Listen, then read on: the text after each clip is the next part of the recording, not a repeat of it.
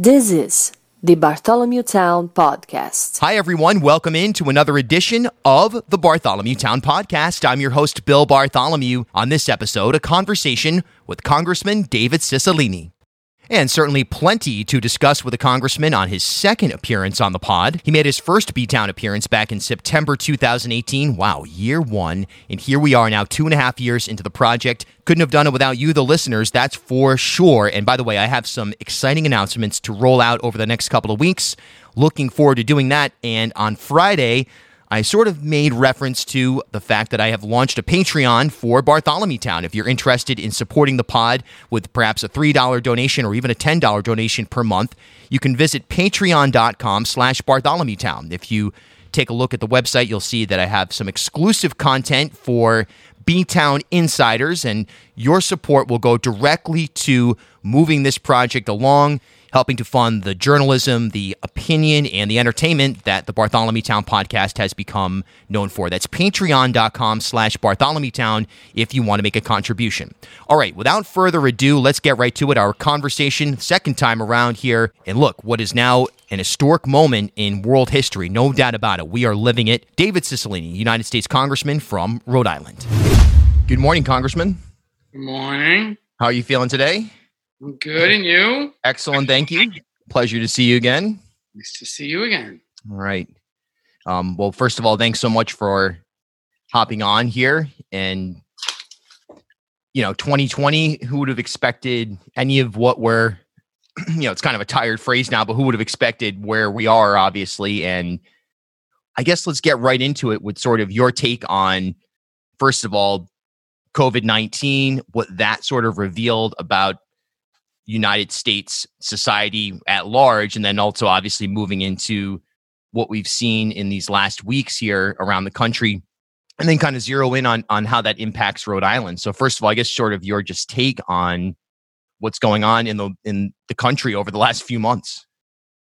Well, I think there's no question that COVID-19, which is obviously a very serious public health pandemic, a global health pandemic, has presented real challenges to our country that has been exacerbated by a really delayed and incompetent leadership from this administration in terms of responding quickly and decisively to the pandemic. But we are where we are.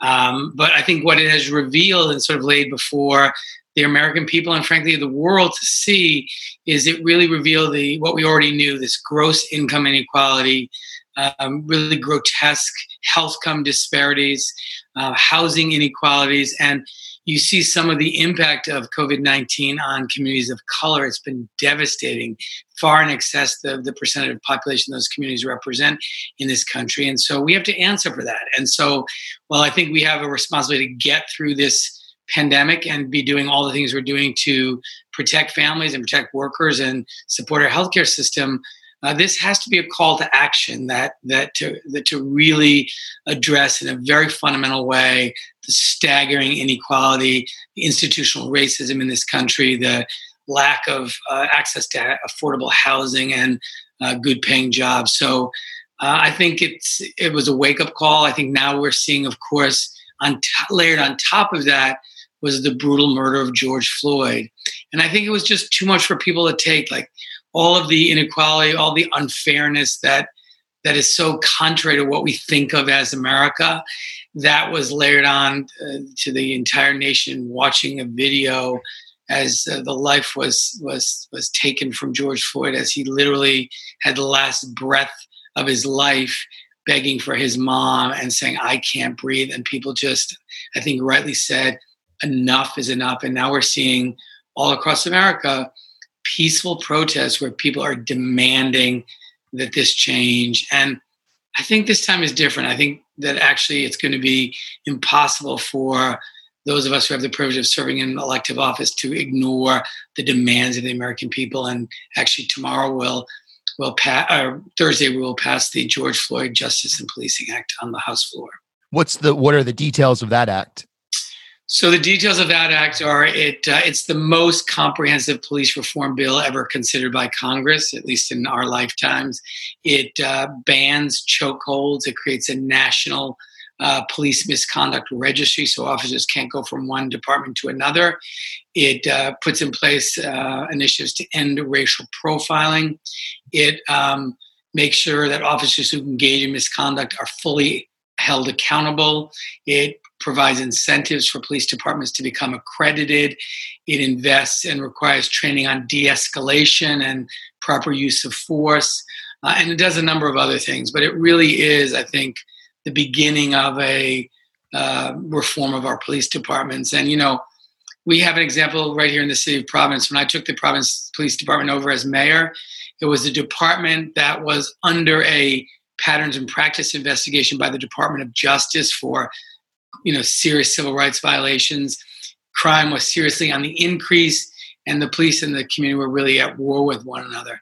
And I saw, with the right leadership in the police department, with a community willing to work together, with police officers willing to embrace a new way of doing policing, we, recreated the police department to a neighborhood-based community policing model, produced the lowest crime rate in 40 years. Police officers became members of housing boards and the YMCA board, and they became fully part of the community.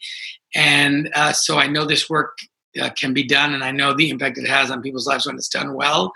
And I think in a lot of ways, our police departments here in Rhode Island could be a lesson to others around the country about how to build police-community relationships. Kind of moving into Rhode Island and thinking about the COVID crisis, certainly in your district and, on a statewide basis, it was certainly an issue, but we started to really understand, I don't know when exactly it was, sometime at the beginning of April, that specific zip codes, specific commonalities of, frankly, social injustice and inequity were presenting more challenges when it came to COVID-19. Some of those are obviously in the housing and access to education, access to medicine. And some of them are just, you can go back 400 years or more and trace the roots of where that divide has come from. Looking at Rhode Island, looking at your congressional district, what would you like to see change, I guess, immediately to sort of move the needle where that inequity can be at least reduced right now and eventually made complete history? Yeah, I think some of the things that we're doing, we did in the HEROES Act. Part of the challenge here is that, communities of color have disproportionately been impacted, in part because they have greater challenges in accessing healthcare, greater challenges in accessing jobs that provide health coverage. When they do have healthcare, they may not be in a position to follow through with prescriptions or other things that are necessary to maintain health. Very often in poor communities, people are living in more confined quarters, obviously, families congregating in very small spaces, all those conditions which a highly contagious virus can take full advantage of. So those are hard things to fix immediately, but we need to recognize that housing remains a real issue in our state for many, many families. We need to recognize, although we have virtually universal coverage in Rhode Island, there are still people in Rhode Island who don't have access to healthcare. We need to make sure everyone does. We need to make certain that people have access to current and good information from public health officials, how to protect themselves and their families. And I think we have to be sure that everyone's, reinforcing the governor and the Department of Health guidelines. There's a sense out there of everyone getting a little stir crazy, wanting this thing to be over. Of course we want it to be over, but the best way for it to be over is to follow the advice of the public health professionals. But as I said at the very beginning, we have a lot of work to do to be sure that we're creating good paying jobs that are available to everyone, to be sure that what has existed in this country for generations in terms of racism, that we confront it head on and acknowledge it's there, and acknowledge that not only in the police context do Black Lives Matter, but in all contexts, and that every life and every person is valued. And we need to be sure that we recognize that the systemic racism that has existed in this country for a very long time is not going to go away on its own. We have to do things like invest in housing in particularly affected communities, invest in additional educational resources in those communities, invest in job training and other job creating opportunities in those communities. And I think you're going to see a lot of things come out of Congress that are going to incentivize local communities to do just that. One thing that sort of revealed itself to me anyway, and I think a lot of Rhode Islanders, is that in some ways there are even unintentionally elements of inequity baked into the system. For example, testing and a lack of translation in many of the languages that are spoken by folks who are amongst the or those who live in the areas that were the most impacted for months and months and months. So that communication element, kind of understanding new ways to reach people, I guess, is something that here in Rhode Island we could do better. And I think that the administration has certainly done a better job in recent times of doing that. But I think there was just a big wake-up call to, wow, we really have to think way outside of the box that we've been in for at least, I think, for certainly my life, I would assume yours, and again, generationally, we really have to be more inclusive. And it's not just a buzzword; it's really a way to attack problems that we have to rethink how we're doing it. Yeah, we had a speaker the other day speak to our caucus, Professor San Angelo. She wrote a book called White Fragility, and it was really a very kind of important conversation. She was basically saying, everyone on this call, particularly the kind of Democrats around this call who are white, you probably think of yourselves as progressives or liberals, and you think, I'm not a racist, and I have always welcomed and included African-American people in my life. And she went through kind of all the things we all think about and say that prove that we're not racist. And she said, but the reality is you're a white person who grew up in a society where from your birth you were more valued than a black person. That's a fact.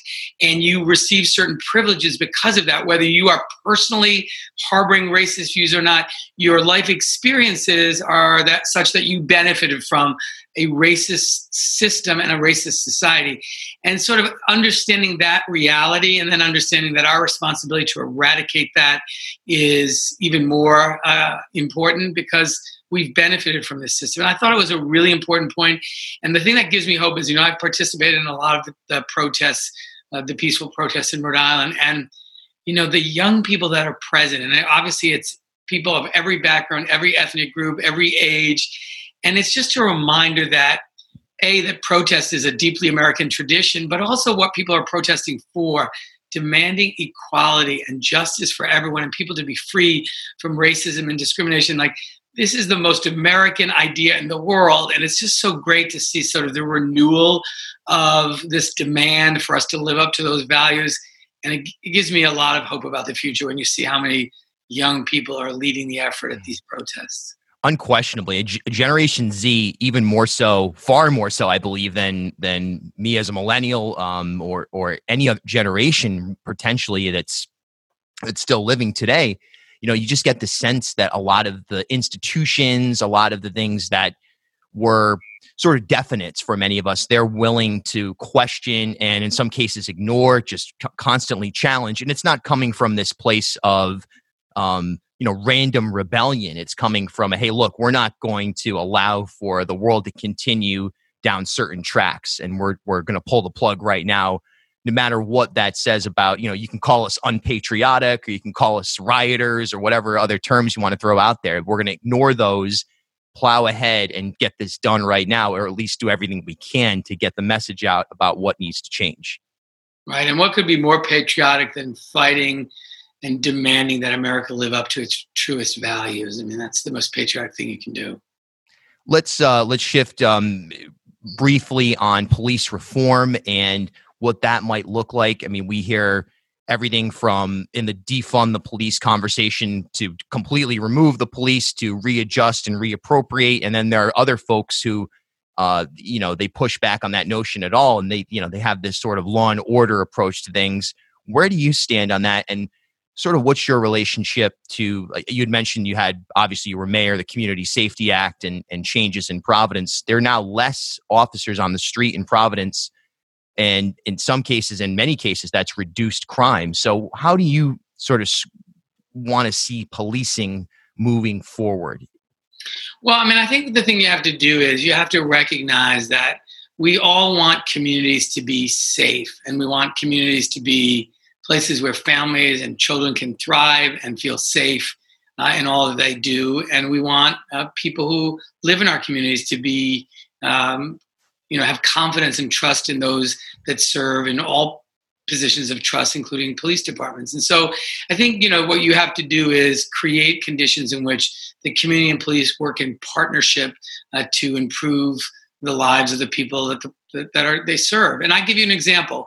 One of the things we learned when I was mayor was that when there was a response to a call for assistance from the police for domestic violence, it very often involved children that were present. And so think of the trauma. The police show up, they take typically the man in these instances into custody, whether it's the dad or the boyfriend or the father figure at home.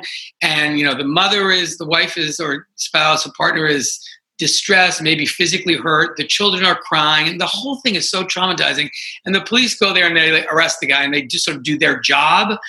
But we realized that we needed to figure out how we could support that family in that instance. And so the Providence Police Department partnered with Family Services of Rhode Island to have a trained family counselor, social worker, person who knows about violence and trauma for children, ride with the police in the police car to the house. So when they arrive, they deal with the person they have to take into custody. They're counseling the mother and the children instantaneously at the same time, significantly reducing the trauma and the experience, and then getting them into the kind of program they might need to get through this long term. That's an example where there's a partnership. Maybe there are some resources that have to go to support that family resource component, but that's a good thing. It's good for the police who say, I'm not a social worker. I don't have the skills, nor did I train to be a police officer to do that kind of work, but really benefited from the presence of that partner. So I think there's a lot of examples like that where we have to be smart about the way police and community work together. But, I think that when people talk about defunding the police, at least in general, they're not talking about eliminating police departments or abolishing the police altogether and not having a police department. I certainly don't support that. But I do think people are talking about, let's be smart about the way we think about investing in mental health services and housing services and counseling services, so that, we're not asking police officers to do things that's just unfair to ask them to do and they're not trained to do. And when I was mayor, I would hear from the police all the time, I'm not a social worker, I can't do all this. And they're right. And so you have to figure out new ways to provide the services that people need. But in the end, my chief used to always say, and I think this is absolutely true, the most powerful weapon I have to reduce crime in this city is not some gun, is not some military-grade weapon. It's the trust and confidence of the people we serve. And it's really true. And you can't have trust and confidence if you don't respect each other and you don't interact in a respectful way. So I think that has to be the objective. To that end, there's been some people who have called for candidates, elected officials to not accept contributions from police organizations. Do you feel that that's an appropriate direction to go? I know you have, over the course of your career, have accepted contributions. Yeah, I don't know. Look, I think everyone can make that decision. I think the reality is what really matters to folks is that we do things that will actually improve policing in this country, that will help end racial discrimination, that will ban chokeholds, that will hold bad officers accountable. I think that's a lot more meaningful, frankly, than some union contribution. But obviously, people will do it if they think that's effective. Last couple of minutes here. Number one, President Trump held a rally in Tulsa. It was pretty much a flop. It looked like, going back to that Gen Z comment, that some of the youth were able to, through TikTok and through other communication platforms, sort of thwart or fool the organizers into thinking many more tickets had been sold than there were. Do you get the sense right now, you've been a frontline critic of the president for the duration of his term, do you get the sense that things are turning in a sour direction for the Trump campaign? And how can, especially really independent thinking voters, or those who maybe voted for President Trump in the last go around, how can those folks move to a point where they move away from the president? Or do you think that that's something is that a reasonable thing to expect right now, that people who are in the Trump camp, those who are in the Biden camp, so to speak, is there going to be more movement over the course of the next few months? Well, I think, look, there's no question the president has had a core base of support that I think has demonstrated that it will not leave him no matter what. Fortunately, it's not big enough for him to win a re-election. But I think, where the fight is for the independents who may have voted for President Trump because they believe that he was going to be different and, focus on fighting for working people in this country and fight for the little guy. And I think they've seen over the last 3.5 years, that's just a big fat lie, that President Trump has devoted most of his energy to help his friends and people of tremendous wealth and the well-connected, not working people. He fought hard to give a $2 trillion tax cut, where 83% of that tax cut went to the richest people in this country. He's fought against virtually every effort to help working families. He's standing in the way right now of a fifth COVID response to get more money back in the pockets of American families and helping states and local governments support the heroes on the front lines. He's engaged in what I would consider the most kind of lawless president we've ever had, undermining the rule of law, using the military against citizens of this country as they peacefully protest, an astonishingly incompetent response to COVID-19. I mean, the list goes on and on, undermining American leadership in the world, withdrawing from every international agreement that we've been a part of, just about rolling back serious environmental protections, rolling back protections for LGBTQ Americans. I mean, the list goes on demonizing immigrants, allowing children to be put in cages. So I just think there are so many examples of where the president has taken actions which are contrary to American values, have undermined the rule of law, diminished our standing in the world. And I think Joe Biden's right. This election is about the soul of our country, about what we're going to leave to our children and grandchildren in terms of a country. And as John Bolton, who I hesitate to quote, said the other day, we might survive 4 years of this president, and we can't survive a second term. He's exactly right. All right, my last question: the Equality Act, which I believe you're on that bill. It's my bill. It's your bill. Okay, you put in. So there it is. Let's talk about that. There's been some landmark rulings, frankly, Supreme Court rulings here this month, but that's an area that needs to be, again, sort of put right at the right front and center. There are inequities baked into the cake in the system, and we need to undo those immediately. The Equality Act is a comprehensive civil rights bill that prohibits discrimination based on sexual orientation or gender identity in housing, employment, public accommodations, jury service, credit, education, and federal funding. So in all of our existing civil rights laws, it adds the categories of sexual orientation and gender identity. It's the only way to achieve full equality and prohibit discrimination as a matter of federal law. It passed in the House with the vote of every single Democrat and 8 Republicans, or 12 Republicans. But it's been sitting on Mitch McConnell's desk along with more than 400 other pieces of legislation that we've passed. The Supreme Court, in a very powerful decision, said that discrimination that is forbidden in the context of employment for sex discrimination, which is prohibited under federal law, includes sexual orientation or gender identity, which is a huge decision of the court. 6-3, very powerful decision, makes it very clear that you cannot fire someone from their job because of their sexual orientation or gender identity. That has tremendous implications. It's great. It's one big step forward, but we have all the other areas which remain areas where there's significant discrimination, which is why we need the Equality Act so we can resolve this once and all as a matter of law. Congressman David Cicilline, ladies and gentlemen, thanks so much for hopping on. Good. It's been like 2 years since thank you for having me on. Of course. Stay safe. All right. Stay safe as well. Take care. This is the Bartholomew Town Podcast. There's over 217 episodes of the Bartholomew Town Podcast, which the Boston Globe called the gold standard of Rhode Island podcast. It's waiting for you wherever you listen to pods, whether it's Spotify, Apple Podcasts, or at ripodcast.com. And hey, while you're there, a great way that you can support the pod is to leave a rating and review.